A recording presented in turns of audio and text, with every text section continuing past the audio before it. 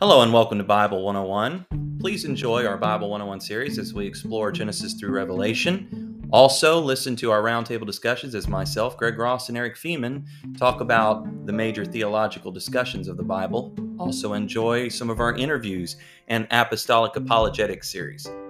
We thank you so much for listening. Please let us know what you think by emailing BibleTtabernacle29@gmail.com. That's BibleTtabernacle29@gmail.com, and also leave a comment to let us know what you think.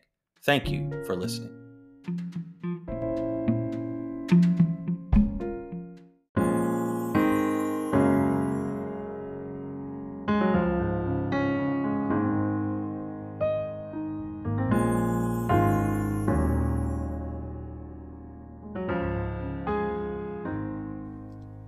Hello and welcome to Bible 101. Today we're going to be doing another lesson in our Apostolic Apologetics series, and I'm going to call this Pluralistic Language in John 14.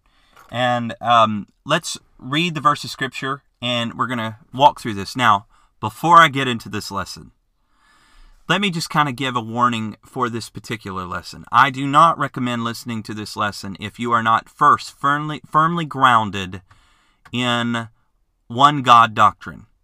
What does that mean? If you do not know about the revelation of God in Christ, is according to 2 Corinthians chapter 5 and verse number 19, to wit, that God was in Christ reconciling the world unto himself. And if you don't know about in the Old Testament, over and over and over again, we are told God stretched forth the heavens alone. He spread abroad the earth by himself. You can read that in the book of Isaiah.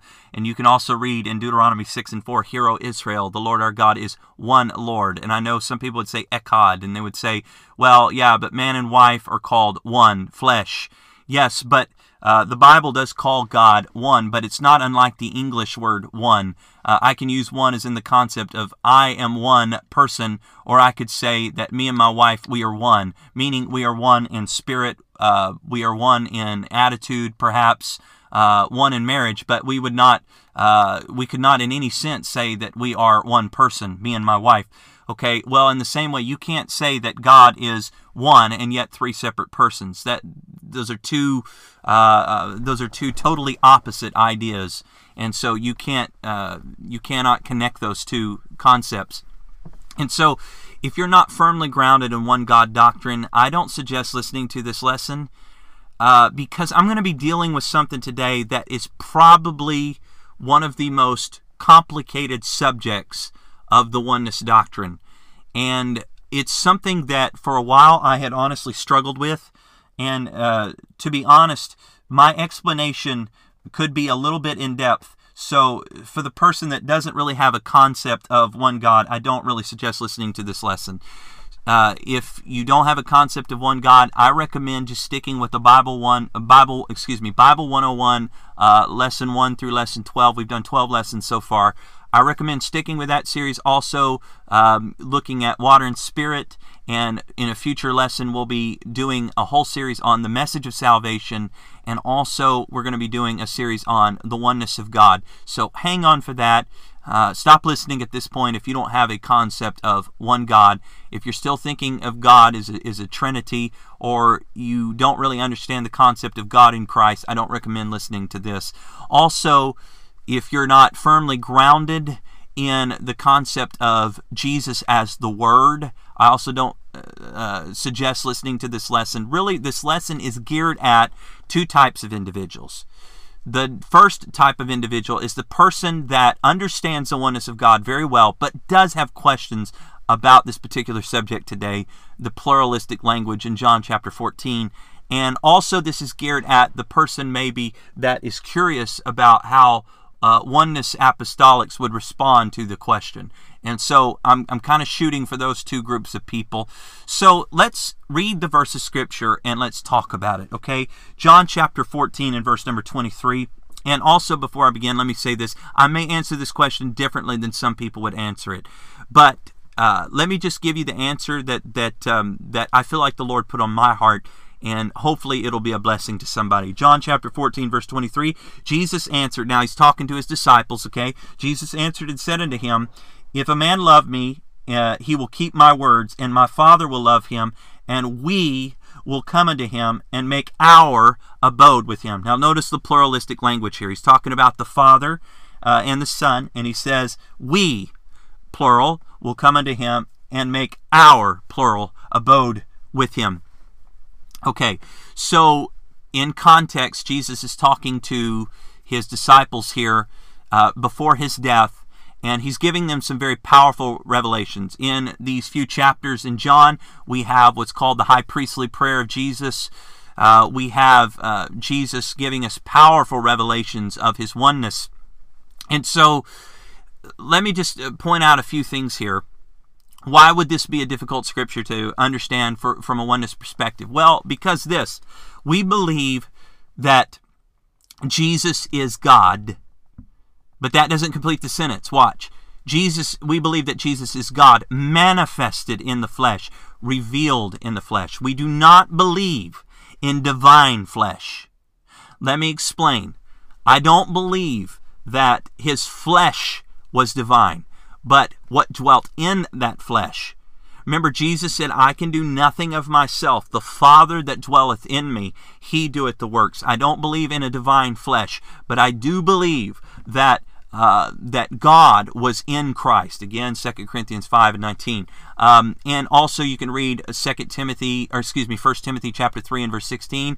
For without controversy, great is the mystery of godliness. God was manifest or revealed in the flesh, justified in the Spirit, seen of angels, preached unto the Gentiles, believed on in the world, received up into glory. And then you can also read in Colossians 2, you can read verses 8 through 10. It says, beware lest any man spoil you through philosophy and vain deceit, after the traditions of men, after the rudiments of the world, not after Christ. Now I'm quoting this. If I say something wrong, please excuse me. For in him, verse 9 of Colossians 2, dwelleth all the fullness of the Godhead bodily, and ye are complete in him, who is the head of all principality and power. The book of Hebrews chapter number 1 says he is the express image of the Father's person, and that word person is, in my opinion, can also be translated, and if you look at the Hebrew word, it's never translated person, except in this one place. What it means is essence. So it says he's the express image. Okay, notice that. He's the express image of his person. What does that mean? He is if you see him, you've seen the Father. That's what he said in John 14. We're going to talk about that here in just a minute. So it's very important that you understand God was in Christ. Jesus said he didn't do anything of himself. The Father that dwelt in him did the works. Okay, he's the express image of his essence. All right, you see him, you see God. The only way you can see God is in the face of Jesus Christ. John 4:24, God is a spirit. Okay, he is invisible as a spirit. John 1:18, no man has seen God at any time. The only begotten Son, who is in the bosom of the Father, that means in closest relationship with, he hath declared him. And so it's important that we understand that God was in Christ before we get into our discussion here today. Now, if you're going to understand verse 23, notice it's verse 23, not verse 1. This isn't the only verse in this chapter. We must understand the context. What is the context? Well, let's back up. Let's go to verse number 6, and let's read through verse 8. Jesus saith unto him, I am the way. Notice the definite article here. The way, the truth, and the life. Stop. That doesn't leave a lot of room for other persons. He says, I am the way, the truth, and the life. Now you may say, well, that's not an important point. It is an important point. He's saying, I am. Notice all the I ams in John. There's lots. He says, I am the bread that came down from heaven. I am the vine, and ye are the branches. And then he says, so many other I ams in the scripture. Before Abraham was, I am. A lot of I ams in John. He focuses a lot on I am, going back to the reference in Exodus where God revealed himself, I am that I am. Go and tell the children of Israel, I am has sent me unto thee. So they would understand what that means. And so he gives the I am here. Remember how he opened his gospel.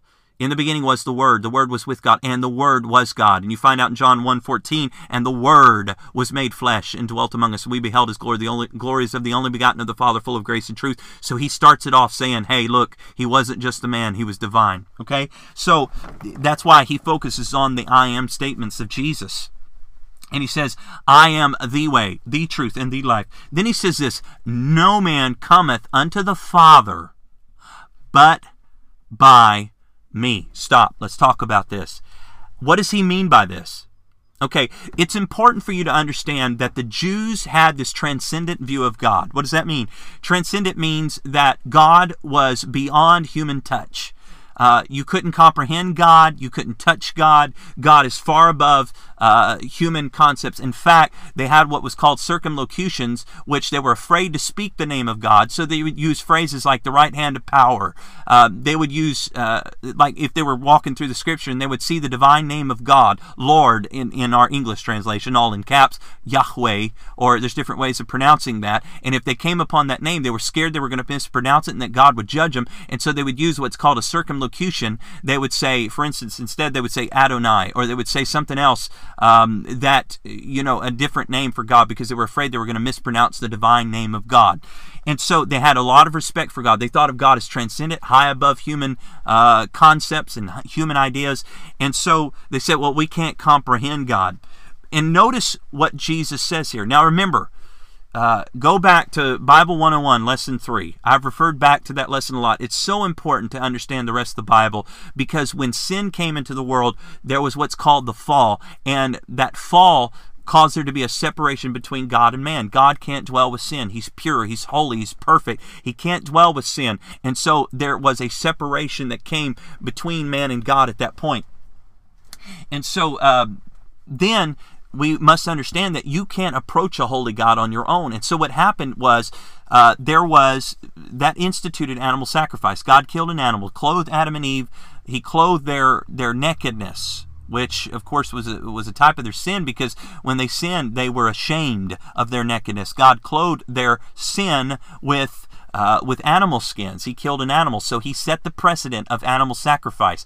Then later on, we read that Abel, his sacrifice was honored while Cain's was not. Abel's was a blood sacrifice. It was of his first fruits. It was of the fat thereof, all things that would later be commanded by the law. And please excuse me for moving through these things so quickly, but for those of you that may not understand all of these things, it's so important for you to understand this, because this was a type and shadow of things to come. And so when God killed an animal in the beginning, it was a type of Jesus Christ, because when John saw him, he pointed to him and told his disciples, "Behold the Lamb of God, which taketh away the sin of the world." And that's what Jesus came to do. He was the perfect lamb, the perfect sacrifice, because the blood of bulls and goats, you can read this in Hebrews, cannot take away sin. But the blood of Jesus can take away sin. And without the shedding of blood is no remission of sins. And so what was the purpose of animal sacrifice? It was a pointing toward Calvary.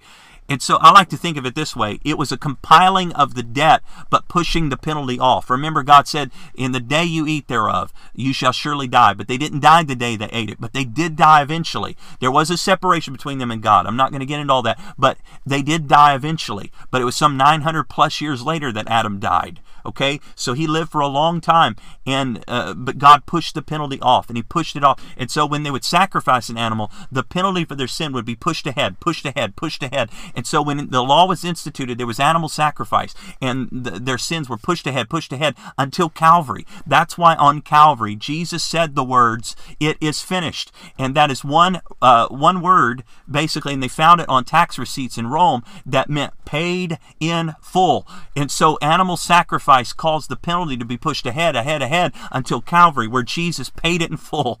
Oh, that's so awesome. And I can't talk about that without getting emotional. It's powerful. It's incredible. What Jesus did on Calvary, it cannot be explained. And excuse me for getting emotional, because it's such a powerful revelation of what Jesus did on Calvary. He took away all our sins. That's why it says there's no longer a need for the blood of bulls and goats.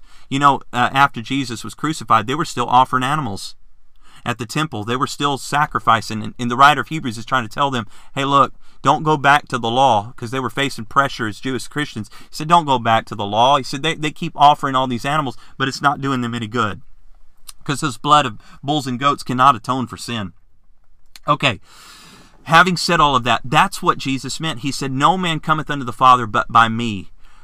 Jesus revealed the Father unto us. The seed of the Spirit and the womb of a woman brought forth Jesus. When the fullness of time was come, God sent forth his Son, made of a woman. That's Galatians 4:4. Made under the law, to redeem them that are under the law. It was important that he was born under the law so that he could redeem those that are under the law. Okay? So he came not to destroy the law, but to fulfill it. Right? And so Jesus came and he bridged the gap between us and the Father. God is perfect. He's without sin. We are sinful human beings. We could not come into his presence of our own merit. But God allowed throughout the institution of the law and through animal sacrifice for them to temporarily, for them to have their sins removed until Calvary as a way for him to dwell in their midst. All right? Because he said, I will come in and dwell, and he dwelt in that temple in the Holy of Holies, but only the high priest could enter there, and only once a year. Again, that's why it's so important if you don't understand these concepts, you probably don't need to be listening to this lesson, because it can get pretty intense. Okay, so let's read this again, and maybe you can understand a little bit better. He said, I am the way, the truth, and the life. No man cometh unto the Father but by me. You can only get to the Father in Jesus Christ. And what does that mean? Okay, you cannot approach the Father in and of your own merit, in and of your own works, in and of your own ability. You can only do it through the blood of Jesus Christ.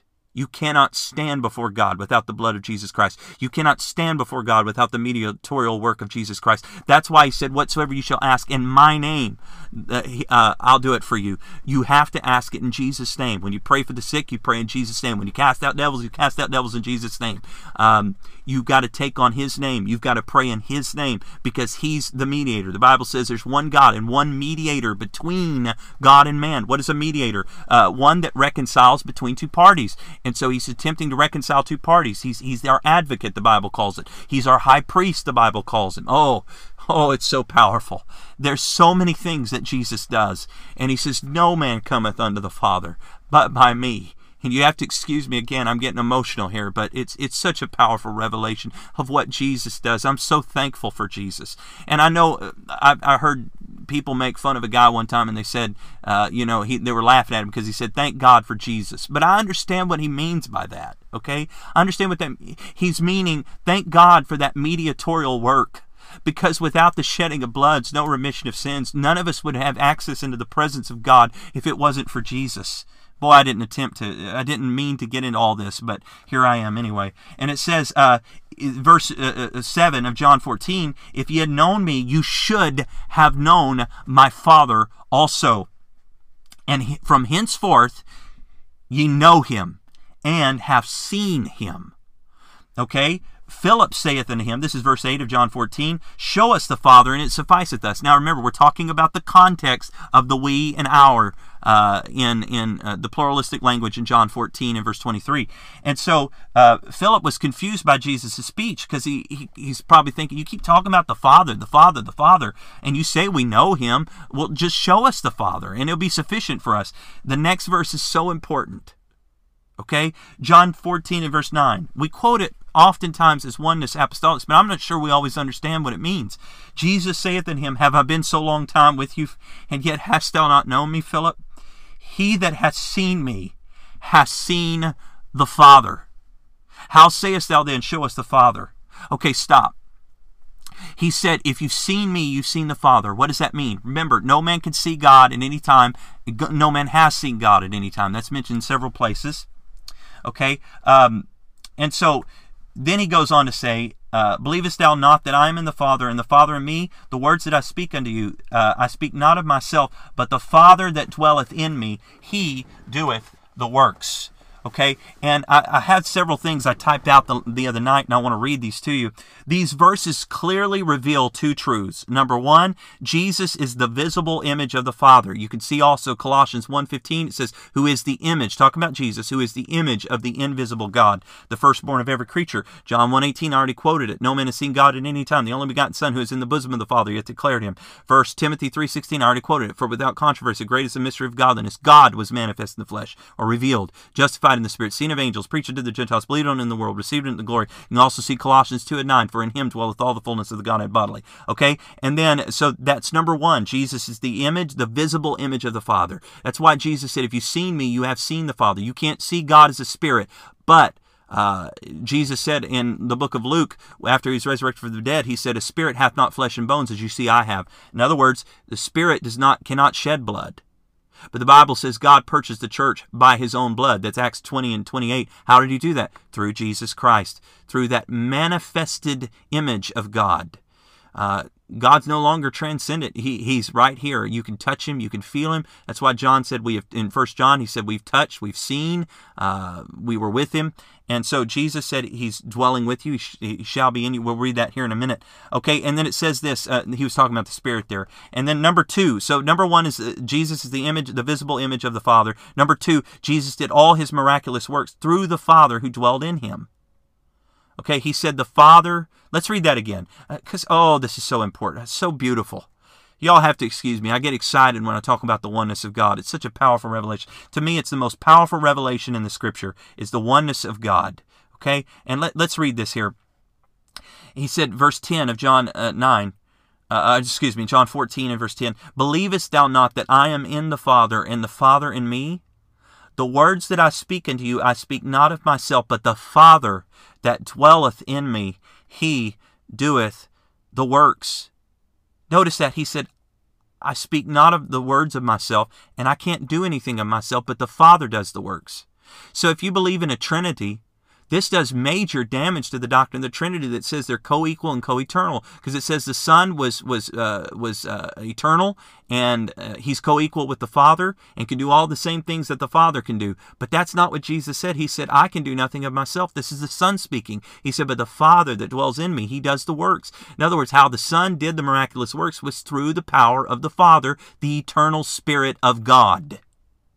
Okay? And that's why he said, if you've seen me, Philip, you've seen the Father. Because if there was a Trinity, Philip would have said, show us the Father. And Jesus said, well, I'll tell you what, I'll give you a vision.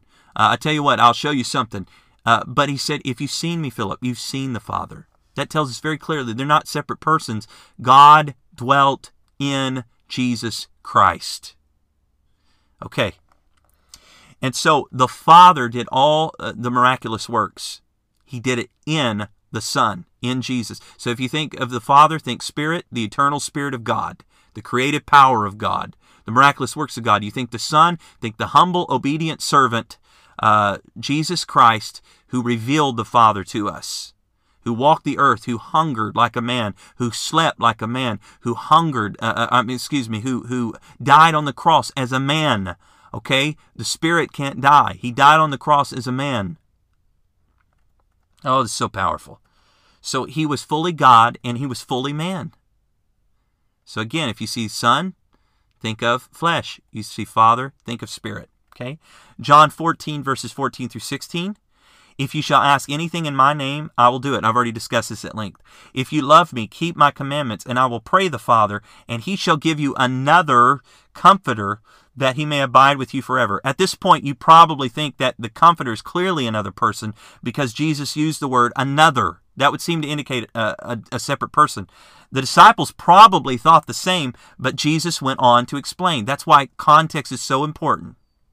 Verse 17, even the Spirit of truth, whom the world cannot receive, because it seeth him not, neither knoweth him, but ye know him. Watch this. For he dwelleth with you, and shall be in you. Oh, this is so awesome. So he's telling them, he says, this Comforter dwells with you right now. Who do you think he's talking about? He's talking about himself. He dwells with you now, but there's coming a day he shall be in you. Now watch this. So Jesus was dwelling with them at that moment, but he told them that he would dwell inside of them. The next verse of Scripture, in case there was any confusion, he made it perfectly clear. Verse 18 of John 14. Please read this along in your Bible. This is so awesome. I will not leave you comfortless. I will come to you. So now he clearly reveals to us that if you've seen him, you've seen the Father. Not separate persons. God dwells in Christ. Now he says the Spirit right now is with you. The Comforter's with you right now, but he shall be in you, indicating very clear. And then he goes on to say, I will not leave you comfortless. I will come to you. Meaning, when you receive the Holy Ghost, you receive the Spirit of Jesus Christ. This is so powerful. So here he clearly reveals himself as the Comforter. And then in this context, Jesus said, John 14:23, return to our text. Jesus answered and said unto him, If a man love me, he will keep my words, and my Father will love him, and we will come unto him and make our abode with him. What does this mean? So we've already established the fact that Jesus is the image of the invisible God and that the Holy Ghost is the Spirit of Christ. So we must understand this verse in context. Now, before I explain, let's see how many times the Holy Ghost is revealed as the Spirit of the Father and the Spirit of the Son. Let's read Romans 8, verses 9 through 11. Watch this very carefully. Follow along in your Bible. Flip open in your Bible right now. Wherever you're sitting, I encourage you, get your Bible, get your tablet, get something out that has the Bible on it and read along. Oh, this is powerful revelation here. Romans chapter 8 and verse number 9 through 11. I give all glory to God. I've prayed about these portions of Scripture, and I believe that the Lord gave me a powerful revelation. It says, But ye are not in the flesh, but in the Spirit, if so be that the Spirit of God dwell in you. Now, if any man have not the Spirit of Christ. Stop. So it's called the Spirit of Christ. Okay? He is none of his. Verse 10, And if Christ be in you, the body is dead because of sin, but the Spirit is life because of righteousness. Verse 11, But if the Spirit of him that raised up Jesus from the dead dwell in you, he that raised up Christ from the dead shall also quicken your mortal bodies by his Spirit that dwelleth in you. Stop. Verse 9 tells us the Holy Ghost is the Spirit of Christ. Verse 10 tells us it's Christ in us. Okay? Now, verse 11 tells us it's the Spirit of him that raised up Christ from the dead that dwells in us. Who raised up Christ from the dead? Romans 6 and 4. Therefore, we are buried with him by baptism into death, that like as Christ was raised up from the dead by the glory of the Father. Even so, we also should walk in newness of life. So, it's the Spirit of the Father that raised up Christ from the dead. So, he tells us in Romans chapter number 8, in verses 9 through 11, verse 9, that it's the Spirit of God and it's the Spirit of Christ, okay? Verse 10, it's Christ in us. Verse 11, it's the Spirit of the Father that raised up Christ from the dead that dwells in us. So the Holy Ghost is called both the Spirit of the Father and the Spirit of the Son, and of course it's called the Holy Ghost. All right? So here the Father is clearly identified as the one who raised Jesus from the dead. I'm reading again my notes. These are notes I typed the other night. When you think of the Father, think about the Creator, the Sustainer, the only wise God. Jesus revealed the Father to us in flesh and identified with our suffering and shame. He intercedes on our behalf. Hebrews chapter 7, verses 24 through 25. But this man, because he continueth ever, hath an unchangeable priesthood, wherefore he is able also to save them to the uttermost that come unto God by him, seeing he ever liveth to make intercession for them. Okay? So the Spirit of God lived in Christ and did the works. The man Christ Jesus suffered with us and for us. He humbled himself and became obedient even unto death. You can read that in the book of Philippians. That the Bible says he was obedient even unto death, even to the death of the cross. Wherefore God hath also highly exalted him and given him a name that is above every name, that at the name of Jesus every knee should bow, of things in heaven and things in earth and things under the earth, and that every tongue should confess that Jesus Christ is Lord, to the glory of God the Father. I believe that's Philippians chapter number 2. Take time to go read that, please. That'll be your homework. Okay, so when you receive the Holy Ghost, you are receiving the Spirit of God and the Spirit of Christ. So Jesus prays for us and through us. Let's read Romans chapter 8, verse 26 and 27. Remember, it's Jesus that ever liveth to make intercession for us, okay? It's his mediatorial work that's still making intercession for you. His blood still cries on your behalf. Remember, it speaketh better things than the blood of Abel. Now let's read Romans chapter 8, verse 26 through 27. Likewise, the Spirit also helpeth our infirmities, for we know not what we should pray for as we ought, but the Spirit itself maketh intercession for us with groanings which cannot be uttered. And he that searcheth the hearts knoweth what is the mind of the Spirit, because he maketh intercession for the saints according to the will of God. So here it's identified as the Holy Ghost making intercession for us. Remember, Jesus ever lives to make intercession for us. All right? Now watch this. Here the one who makes intercession is identified as the Spirit. In Hebrews, we are told that Jesus is the one that makes intercession for us. Again, Hebrews chapter 7, verse 22 through 25. But so much was Jesus made a surety of a better testament, and they truly were many priests, because they were not suffered to continue by reason of death. But this man, because he continueth ever, hath an unchangeable priesthood, wherefore he is able also to save them to the uttermost that come unto God by him, seeing he ever liveth to make intercession for them. The Father dwells in you and gives you power to be witnesses, to work miracles, and even to rise from the dead. Remember, Jesus said, I can do nothing of myself. The Father that dwelleth in me, he doeth the works. So the Spirit of the Father talks about the creative power of God, talks about the miracle power of God. Let me just tell you, you have that same power dwelling in you today. If you have the Holy Ghost, you've got the Spirit of Father working in you. But there's something else that's powerful. Okay, so that, again, that Romans 8 and 11, we can read that for proof that it's the Spirit of the Father that raised up Christ from the dead. And he says, he shall also quicken your mortal bodies by his Spirit that dwelleth in you. So if you have the Spirit of the Holy Ghost, you have the Spirit of the Father. He's going to raise you up from the dead. Your death will not be the end. You will be raptured out of this world. You'll be taken up into heaven by the Spirit of the Father. When you receive the Holy Ghost, though, you receive the Father and the Son. But this is one Spirit. It's called the Holy Ghost that dwells in you, but it's also called the Spirit of the Father and the Spirit of Christ. What does this mean? When you receive the Spirit of the Father, you receive that creative power, that miracle power, that sustaining power, that healing power, that delivering power, that saving power. But when you receive the Spirit of Christ, it's talking about the humbleness of Christ. He submitted unto death, even to the death of the cross. He was humble in his submission. He served God faithfully. And so when you receive the Spirit of Christ, you receive that humble spirit. You receive that mediatorial work. You receive that humility, that lowliness, that ability, though, who was tempted in all points yet without sin, that ability to overcome temptation.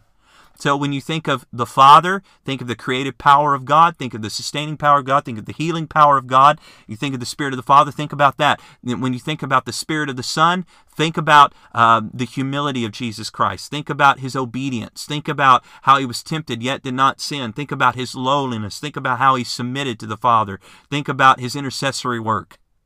So you receive both the Spirit of the Father and the Spirit of the Son. That's why he said, we will come unto you and make our abode with you. And then, but he says very clearly, I will not leave you comfortless. I will come with you. He said, he dwells with you and shall be in you. You see me, you've seen the Father. Can I just say this? You receive both the Spirit of the Father and the Spirit of the Son, but this is one Spirit. That's why it's called the Holy Ghost. Okay, now you may still have some questions about this, but can I tell you, you're not alone. You know why you've got questions? Try to comprehend God as a little baby boy that needed his diaper changed. And I know I'm being a little facetious here, but try to comprehend God being hungry. Try to comprehend God dying on the cross. You can't comprehend it. And of course, we understand he did all those things through Christ. But you can't comprehend it. Why? There's parts of the incarnation that's amazing. That's why 1 Timothy 3:16 starts out saying, great is the mystery of godliness. But what is the mystery? God was manifest in the flesh. That's the mystery. That's so hard for us to understand. We can't wrap our minds around it. And so what I've explained here today may be a little bit above your head. But take time to study this and go into it, because think about that. When you receive the Spirit of Christ, you also receive the Spirit of the Father. It's called the Holy Ghost. It's one Spirit. And let me prove this point in closing. I'm going to read one verse of Scripture. I'm going to prove the point that it may be called the Spirit of the Father, and it may be called the Spirit of the Son, and it may be called the Holy Ghost, but it's one Spirit. You want me to prove that point? Okay, let's read in the book of Ephesians. Follow along, and I'm going to close with this. All right, the book of Ephesians, chapter number 4, okay? Those of you that know your Bible well are going to know where I'm going with this. Book of Ephesians, chapter number 4. And let me find it here quickly. And it says this. Ephesians chapter number 4 and verse 4. There is one body and one Spirit, even as you are called in one hope of your calling, one Lord, one faith, and one baptism, one God and Father of all, who is above all, through all, and in us all. So notice, and in you all. So notice verse 4, one Spirit. Can I tell you, there's only one Spirit. It's called the Spirit of the Father, and it's called the Spirit of Christ. And so you receive both the Spirit of the Father and the Spirit of the Son, but that's one Spirit. It's not three separate persons. It's one Spirit. It just merely talks about the roles. That's why you read so many times introductions to the epistles. It talks about thanks be unto God and the Father of our Lord Jesus Christ. God our Father and the Lord Jesus Christ. And then, of course, you read in the book of 1 Peter chapter 1 and verse number 2, elect according to the foreknowledge of God the Father through sanctification of the Spirit into obedience and sprinkling of the blood of Jesus Christ. You might say, well, that's a Trinity. No, that's not a Trinity. That's merely talking about the different manifestations of God. God is our Father, the Creator, the Sustainer of all things. He revealed Himself through His Son and mediated, and He sent His Spirit back to infill us and indwell us and give us power to be witnesses, power to overcome sin, and power to be resurrected. I hope you've enjoyed this lesson today. Please continue to tune in. Thank you.